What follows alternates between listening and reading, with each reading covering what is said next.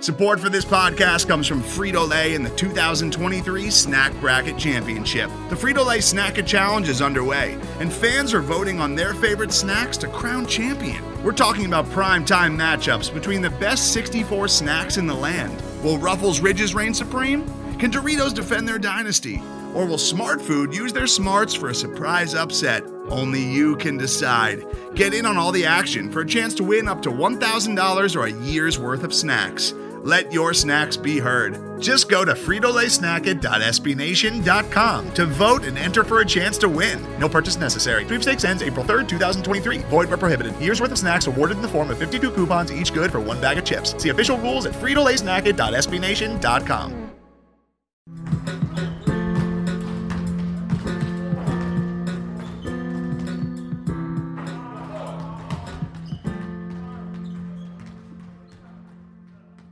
You hit that huge bank three.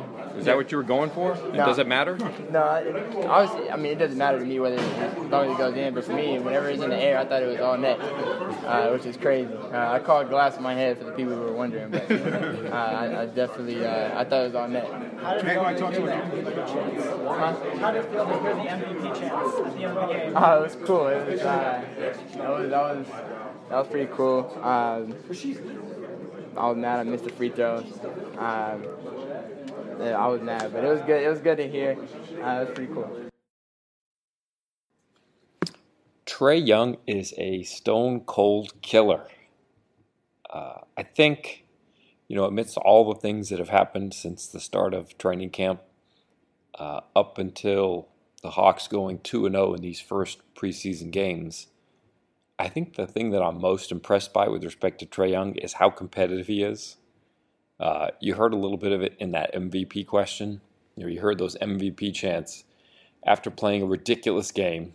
And of all things, the thing that sticks with him is that he missed that free throw. He wanted to make it. And I suppose you could say that maybe there's a big difference between 39 points and 40 points. But I think he just wants to be great at everything.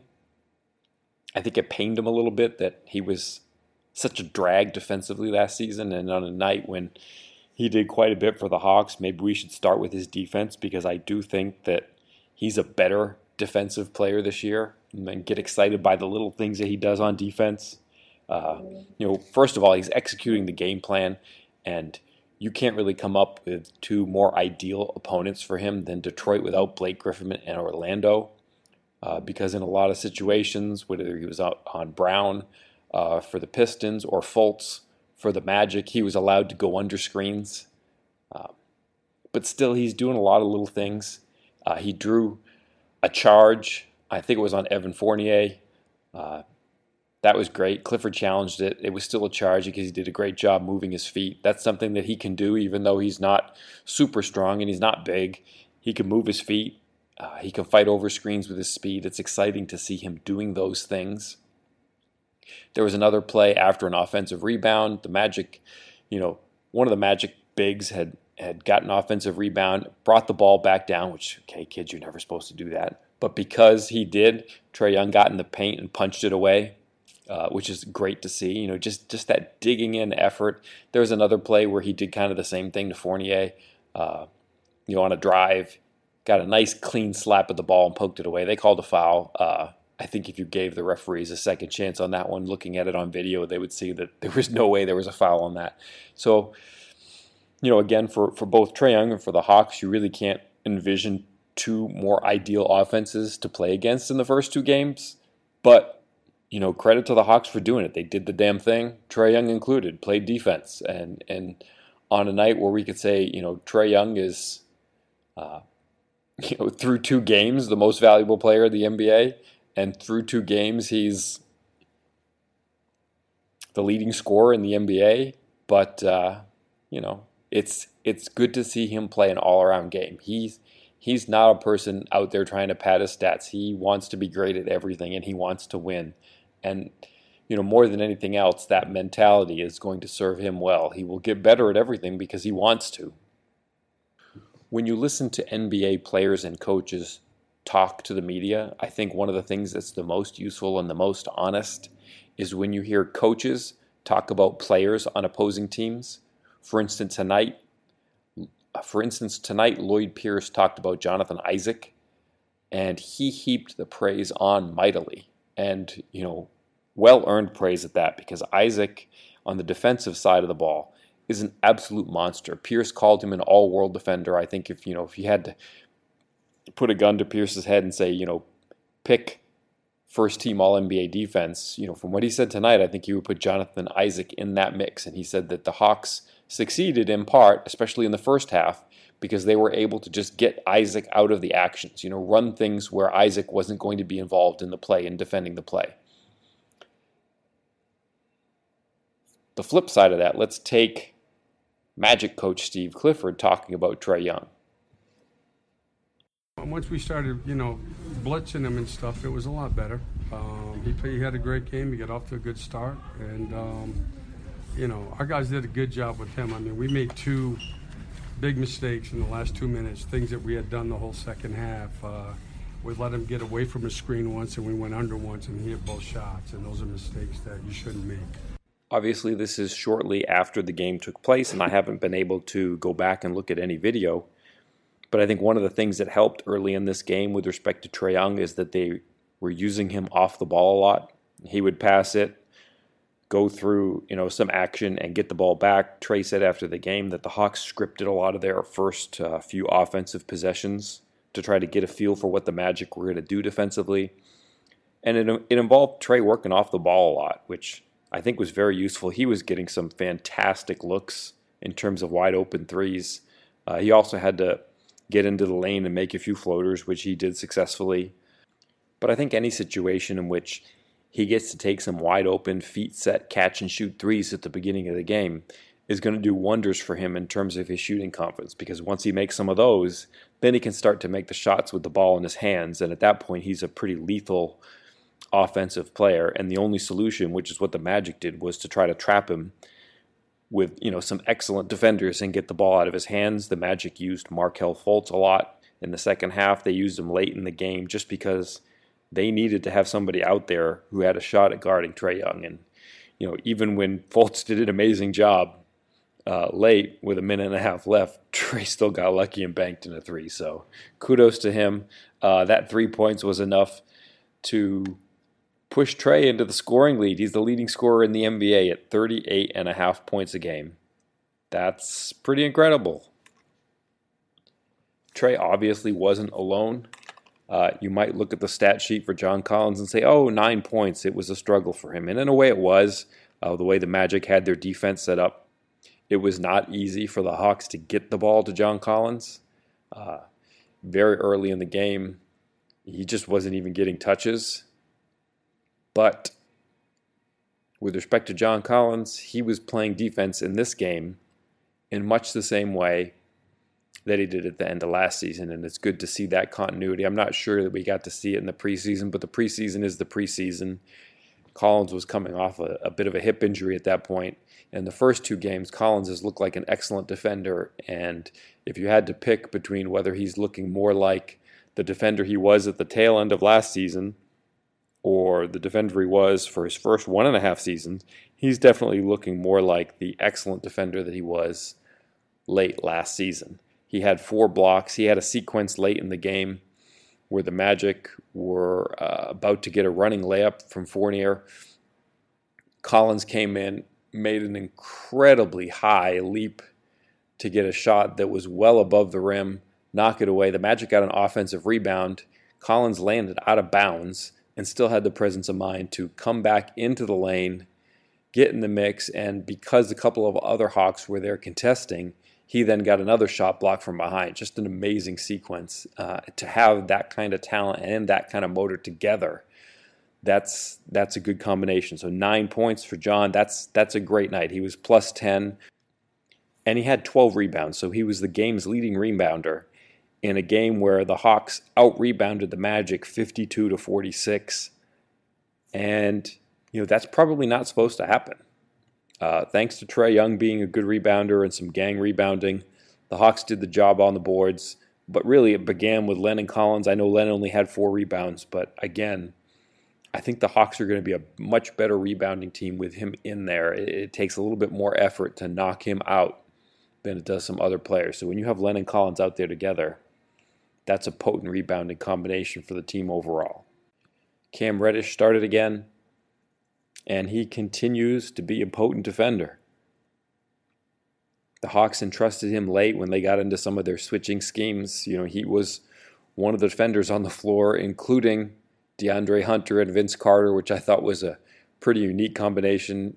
Vince being older than both of those two combined, and yet somehow the three of them being out there. With the Hawks trying to preserve a lead late, Reddish just has a reach and an agility and a nose for the ball and a feel for the game of basketball and an awareness where he's just going to constantly be a pest to defenders. He'll make passes difficult in a way that the Magic often do for their opponents. But Cam Reddish does that sort of thing, and he's entrusted by Lloyd Pierce in some key defensive situations, even through the first two games. He also had a couple of plays that he's going to need to make, which was, when Trae's being blitzed, he's going to be catching the ball with the defense trying to shift back to him, and he'll have the defense off kilter a little bit, and he's going to need to drive and attack the rim. And he did that successfully, and even when the help came, he was going up high to successfully finish. He made 3 of 9 shots overall, but in the second half, when he was driving, he was a potent player, so it's good to see those plays from Reddish. And, DeAndre Hunter is just a grown-up. Just seeing him up close, it's unfathomable he's 21 years old. I mean, he is absolutely ripped. It's astounding. He does not look 21 years old. And you look at the stat sheet, and he's like plus 33 through 2 games. I mean, the Hawks just play better with him out there. He made 3 of 5 shots tonight. He has a tendency maybe to not finish through contact at the rim. I think it's his inclination is a little bit to kind of go up and under and back around to his right hand to finish, which, he's big enough and strong enough and he gets high enough that he can finish that, but he might get a few more foul calls if he just tries to go up through the contact and cram it. But man, he's impressive. It was also good to see Hunter just attempt an open 3 late, like in a key situation under 3 minutes. He got the ball, he was open from 3, and there was just no hesitation. It's like the right play is to shoot the ball here. He shot the ball. It didn't go in, but some shots go in and some don't. He just did the right thing there. I mean, which is the very DeAndre Hunter thing to do. It's like, what's the right thing to do here? DeAndre Hunter does that. He's like a basketball textbook.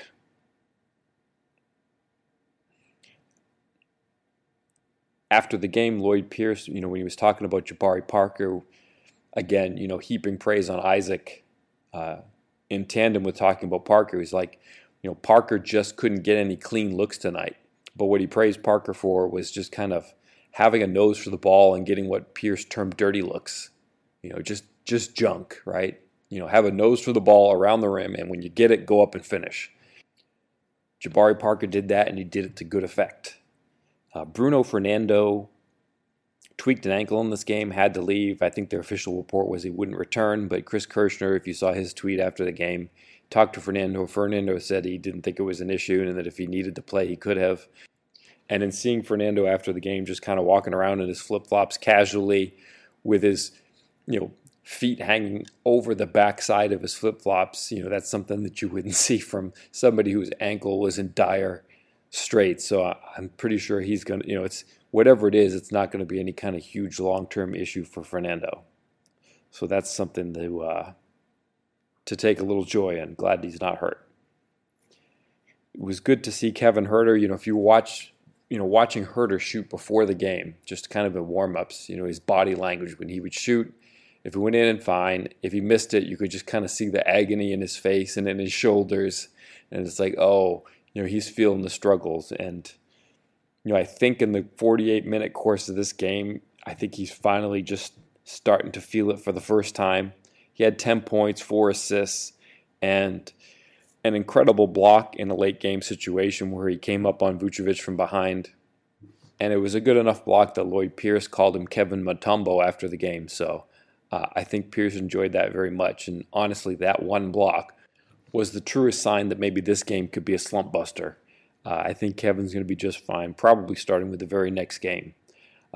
He was capped at 20 minutes per Lloyd Pierce before the game, and he ended up playing 20 minutes and 42 seconds. So again, another sign that, he's trending in the right direction. It's a good sign that he played all the 20 minutes that he was going to be allowed to play, and then some by 42 seconds. We saw our first glimpse of Damian Jones this season. This actually happened before the Fernando injury, and we might have seen a little bit extra after the injury. But, he made a couple of shots in the paint, both of them off of terrific assists from Trae Young. And again, as we saw with Jabari Parker in the first game, some of these guys coming to the Hawks, when they play with Trae Young, they realize, he's going to make my life easy. Obviously, they're in two different situations. Damian Jones having played with Steph Curry, and Jabari Parker having played with Michael Carter-Williams, Brandon Knight, Matthew Dellavedova, and so on and so forth. That's quite a stark comparison there. But everybody in that group, Steph Curry included, is, none of them are as good of a passer as Trae Young. I mean, Trae can really find guys in spots. And so that's going to be a draw for the Hawks in the long run. I think players are going to want to play with Trae Young. 9 assists tonight, but really in the situations where he was called on to make a tough pass, he made it in almost every situation. It's a little bit weird that the Hawks are going 12 players deep into their rotation. Everybody but Tyrone Wallace saw action tonight. Two-way players Charlie Brown and Brandon Goodwin were the inactives. But when I asked Pierce a couple of weeks ago if he planned to use a sort of an exploratory deep rotation early in the season, he said no, he wasn't going to. And I think we saw 11 players in the first game, 12 tonight. Part of that may be due to the fact that Huerter's on a minutes restriction, and even some of the other players, I think Cam Reddish is still on a minutes restriction. But it's still a little bit unusual. I suppose if Huerter could play 30 minutes and Reddish could play 25 or something like that, maybe he would use fewer than 12. But we're seeing very deep rotations early on, and to good effect. Vince played well. Damian Jones, played well. He had a nice block shot, and as we mentioned before, those 2 buckets off of great assists from Trae.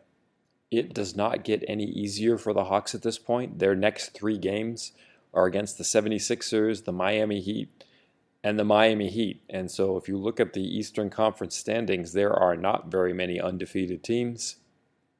But the Hawks, the 76ers, and the Heat are 3 of those teams. In fact, they're the only 3 teams. So, coming off of 2 games where the Hawks played against offenses that were suboptimal in, the Pistons without Blake Griffin and the Magic tonight, those were not 2 good offenses. They have much bigger challenges ahead of them in the 76ers and the Heat, and then the Heat again.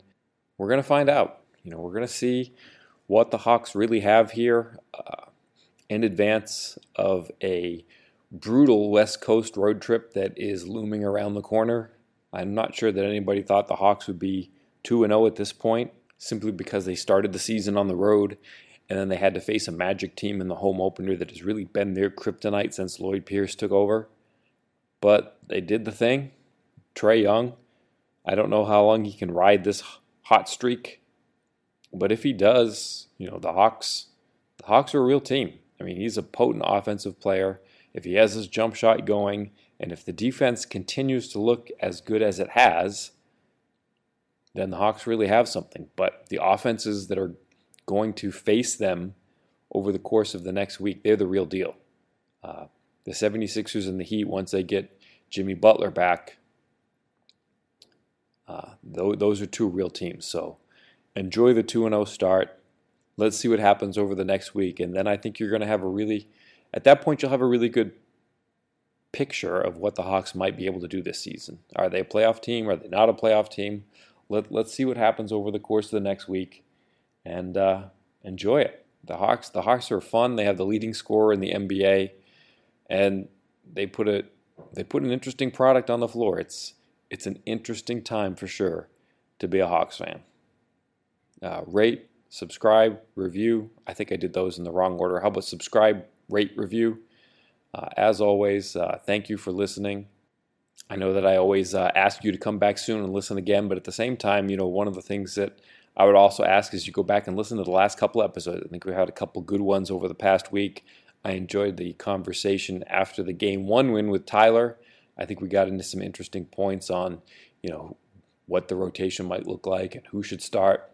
And then in the episode before that, some very interesting audio and topics there as well. So keep listening, dig back if you like what you hear. And as I said before, I hope you're back here again sometime soon. Thanks for listening.